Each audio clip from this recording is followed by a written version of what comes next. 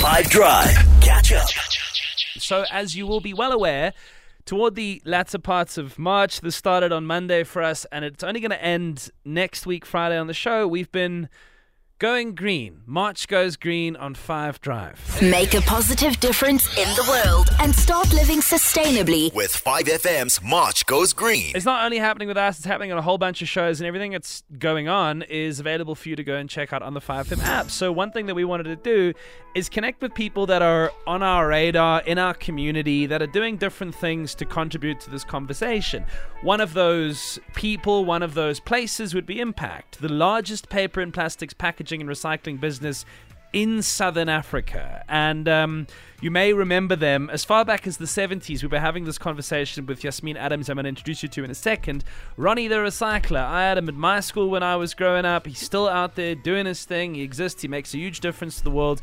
But I want to find out a little bit more about the practical side of what they do. I'd mentioned the fact that next week on the show, we're going to get stuck into the world of reclaimers, hopefully to change some of the perception that they have. I live in an area where the WhatsApp groups often don't treat those people very well. I think that's a massive problem. But for now, I want to kind of paint the full 360 spectrum of how this functions as a business, as a community, because it's an ecosystem, right? So Yasmeen Adams, welcome onto the show. She is the head of their schools and communities programs. It's a pleasure to have you. Thank you so much, Nick. Thank you for having me. So in the setup there was able to, I think, kind of encompass part of what it is that you guys do. But I mean, from an ecosystem perspective, so considering the fact that we all use products that get discarded in different ways, what sort of role do you play in terms of ensuring that that goes to a better place than a worse? I mean, how do you where's your role in that ecosystem?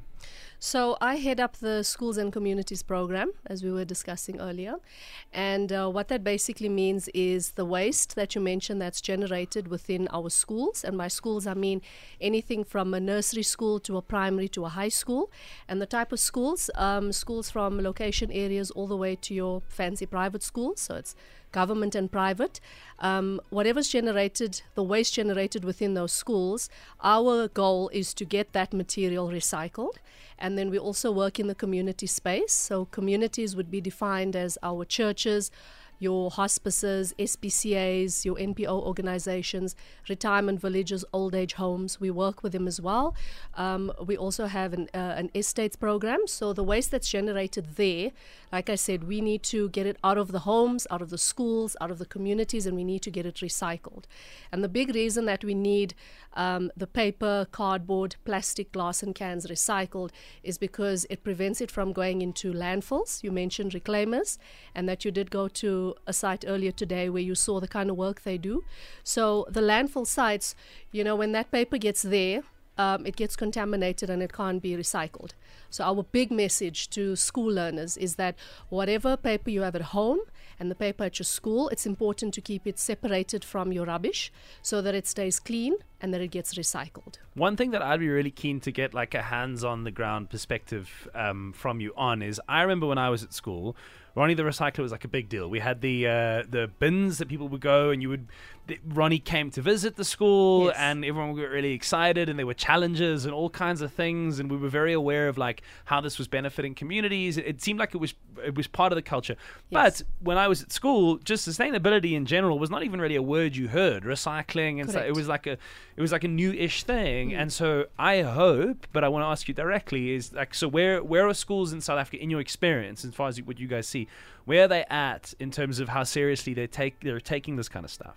I think to sort of what's the word I'm looking for? I actually can identify with what you're saying about when I was at school, the word sustainability wasn't a trending word that was being thrown around. Sure. I kind of only learned the word when I joined this business, to be honest. So I would say back when I was at school, like particularly the high school I was at, we also had the bin, and we had no idea what it was about because we were sort of not made aware of recycling wasn't such a big thing back then. But certainly now, I would say that schools are definitely more aware of being sustainable, being green. And the reason I know that is because It's not an unfamiliar concept when I get to a school. Everybody's heard of recycling. Everybody's heard of the green economy. Everyone's heard of Ronnie as well. So I definitely see now that the trend is schools know about it, and they just need to know how do they go about it, what do they do. So we often get schools coming to us saying, we want to be part of the Ronnie Recycler program. How do we do that? So it's definitely more awareness now than it was back when I was at school. Good. Well, that's an encouraging thing, I think. And look, in part because we have no choice, just the reality of the planet that we're on. But the other side of it is to know that there has been a bit of a win in this regard is a good thing.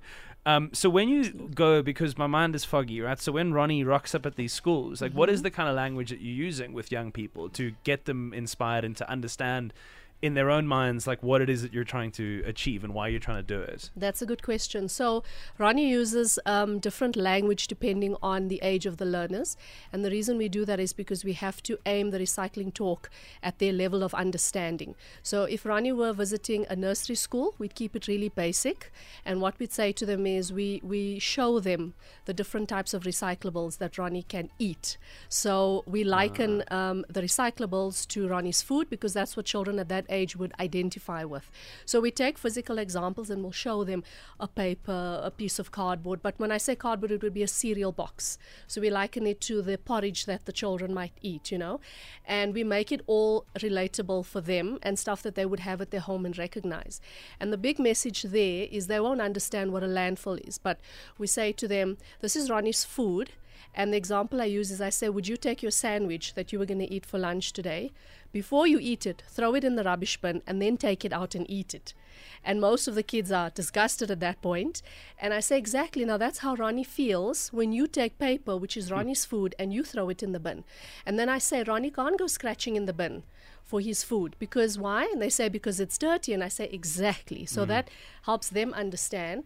And the nice thing about nursery schools is you've got this thing called pester power. They go home and they pester their parents for recycling. So I often meet parents who say, yes, my child has been nagging me with his little Ronnie bag to bring recyclables to school every day. And then if we're aiming it at a primary school, so sort of your foundation phase all the way up to intermediate, grade 7, there we actually let the children get involved, and we'll call a few volunteers to stage, and we'll empty a bag of recyclables, and we'll actually get the children to sort. But without much coaching, we'll say to them, you're going to look for paper, you're going to look for plastic, that sort of thing. And it's interesting to see how much they already know. And there's a few grades they might get a little bit confused with, like they're not sure, can a toilet roll core be recycled? Yes, it can. So we get them involved, because when they do it, it's practical and it drives the message home. And especially for the senior primary, we can talk to what a landfill is. So we explain it's a dump site. We ask them, have you seen it? And most children in suburban schools are not aware of it, but if you speak to children in the location schools, yes, most definitely they've seen a landfill. They most likely live near one. Where I lived previously in Lenasia South, I live near the landfill site in Lawley, so I'm aware of it. I've driven past it. When they treated the landfill, I could smell it where I lived, so I was very aware of it. And then we make that a reality for them, that in this country our landfill space is filling up, and that the reason you have to recycle is to keep these valuable recyclables out of the landfill because of space. And if people would want more information, Yasmeen, like to connect with you and just figure out what you're doing and incorporate Ronnie or anything else about Mpact, how would they do that? So the best way is you can reach us in many ways. You can go to our website, which is www.impactrecycling.co.za. So I just want to emphasize it's Mpact without the I. And we're also on social media. You can follow us on Facebook, Twitter, Instagram. We are also on LinkedIn. You can call our branches. All the numbers are listed on our website. You can drop us an email. We've got a client service center mailbox. We've got a recycling events mailbox. There's many ways to engage with us.